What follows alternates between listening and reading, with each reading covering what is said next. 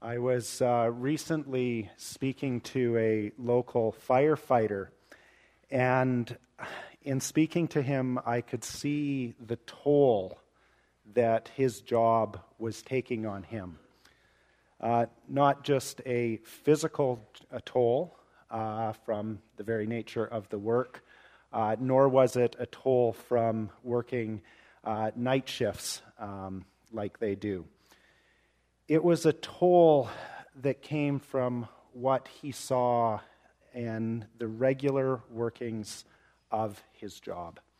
He had one particular incident that caused him to be diagnosed with post-traumatic stress disorder.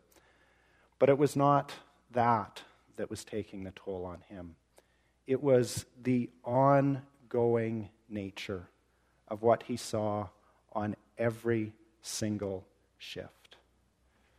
People do not call our emergency responders because things are going well. Every shift, our emergency responders see things that aren't supposed to be that way. It's not supposed to be that way. We're not supposed to have car accidents. We're not supposed to have overdoses. We're not supposed to have people living in poverty. But it's not just our first responders who encounter this. Each one of us encounter this heartache in life. Things will go well, but there will also be heartache. Our text today comes from John chapter 3, and it speaks directly to this. It speaks directly to the heartache that we so often encounter. So as we turn to God's word now, let us pray together. God, we thank you for your word. We thank you that it is given to us that we may have life. We ask now that as we turn to your word, you speak it to us, that you speak it to the depths of our soul, that we may be renewed, that we may find joy, that we may find you.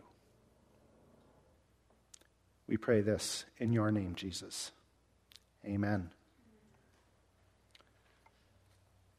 I'm going to be reading John chapter 3, beginning at verse 12 and going through to verse 16. As I prepared this week, I kind of adjusted it so what you see in your folder is a little bit longer than what I'll be reading now. So John chapter 3, 12 to 16.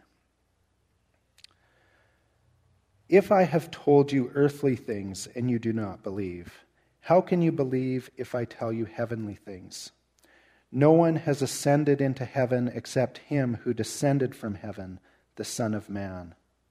And as Moses lifted up the serpent in the wilderness, so must the Son of Man be lifted up, that whoever believes in him may have eternal life.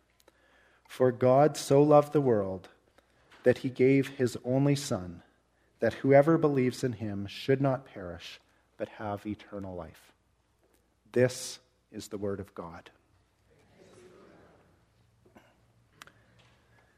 This text that I have just read is the second part of Jesus' conversation with Nicodemus.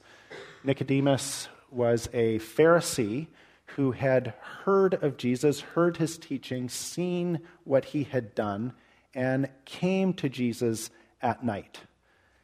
Came to him to say, what's going on? Who are you? Nicodemus says, we can see that God is with you.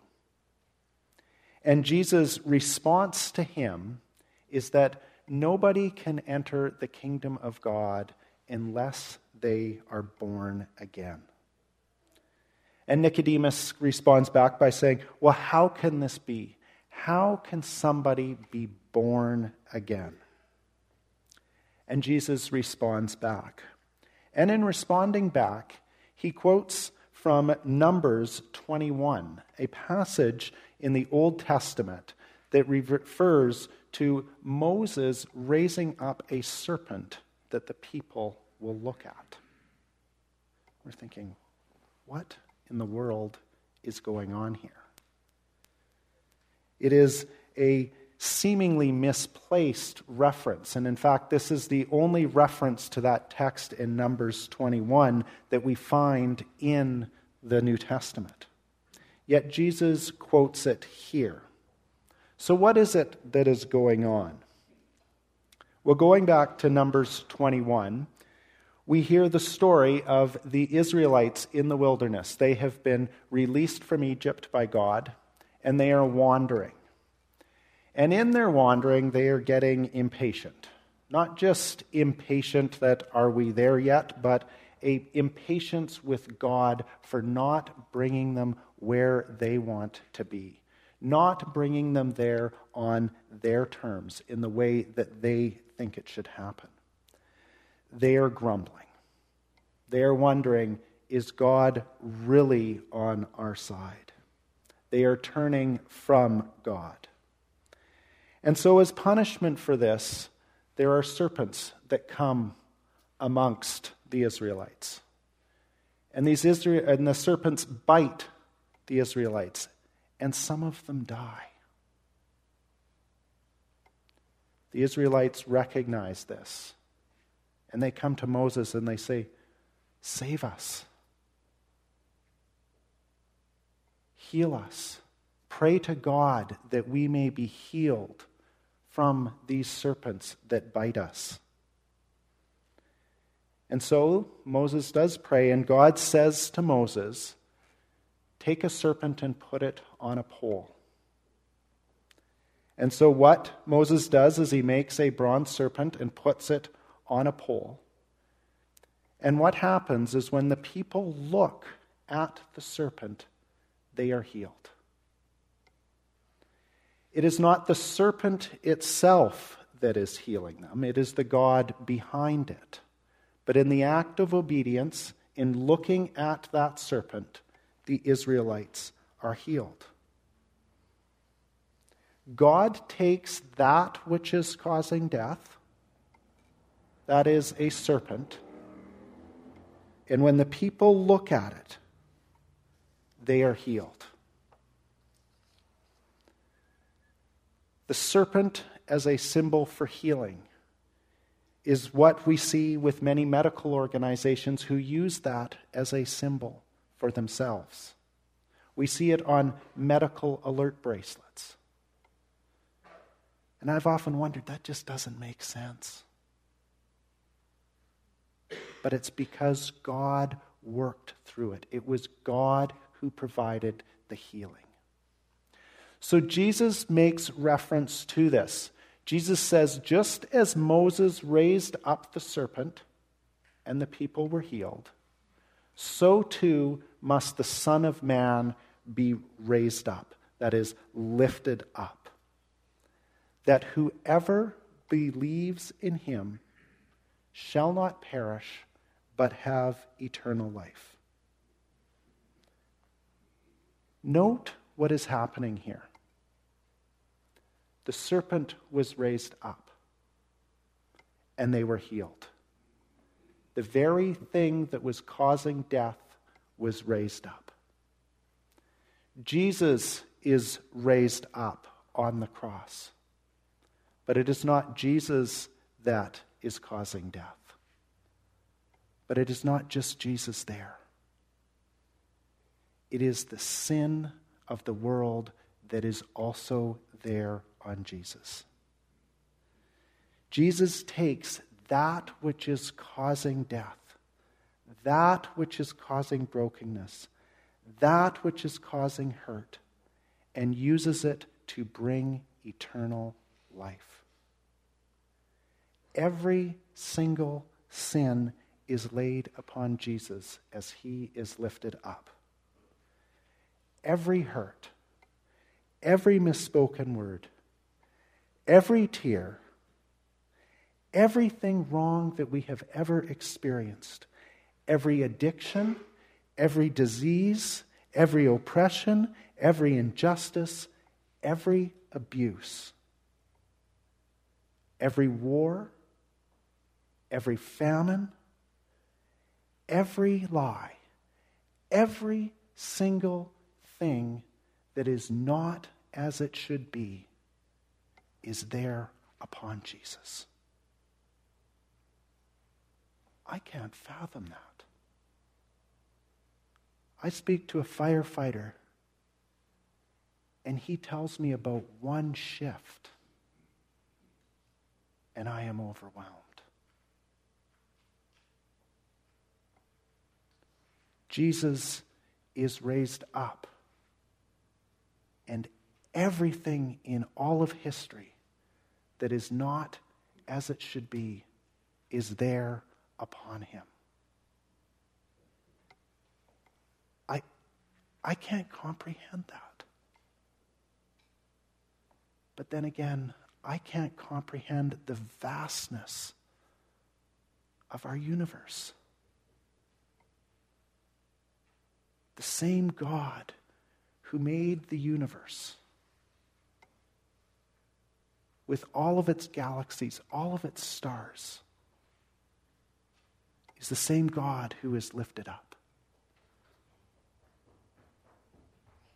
Do you know how many stars there are?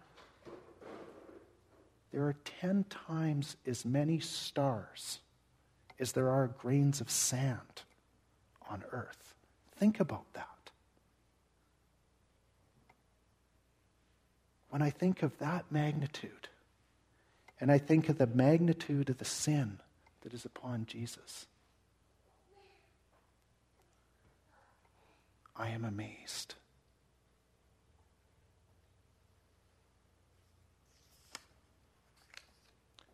Jesus says that when we look to the Son of Man as he is raised up, we will have eternal life.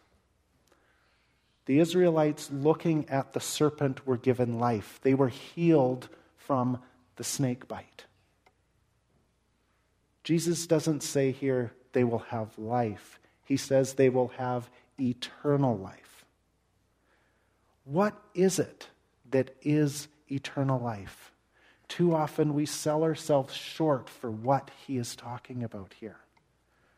We think that by eternal life we mean life unending, which it is. Or we think it is about going to heaven when we die, which we will. But it is so much more.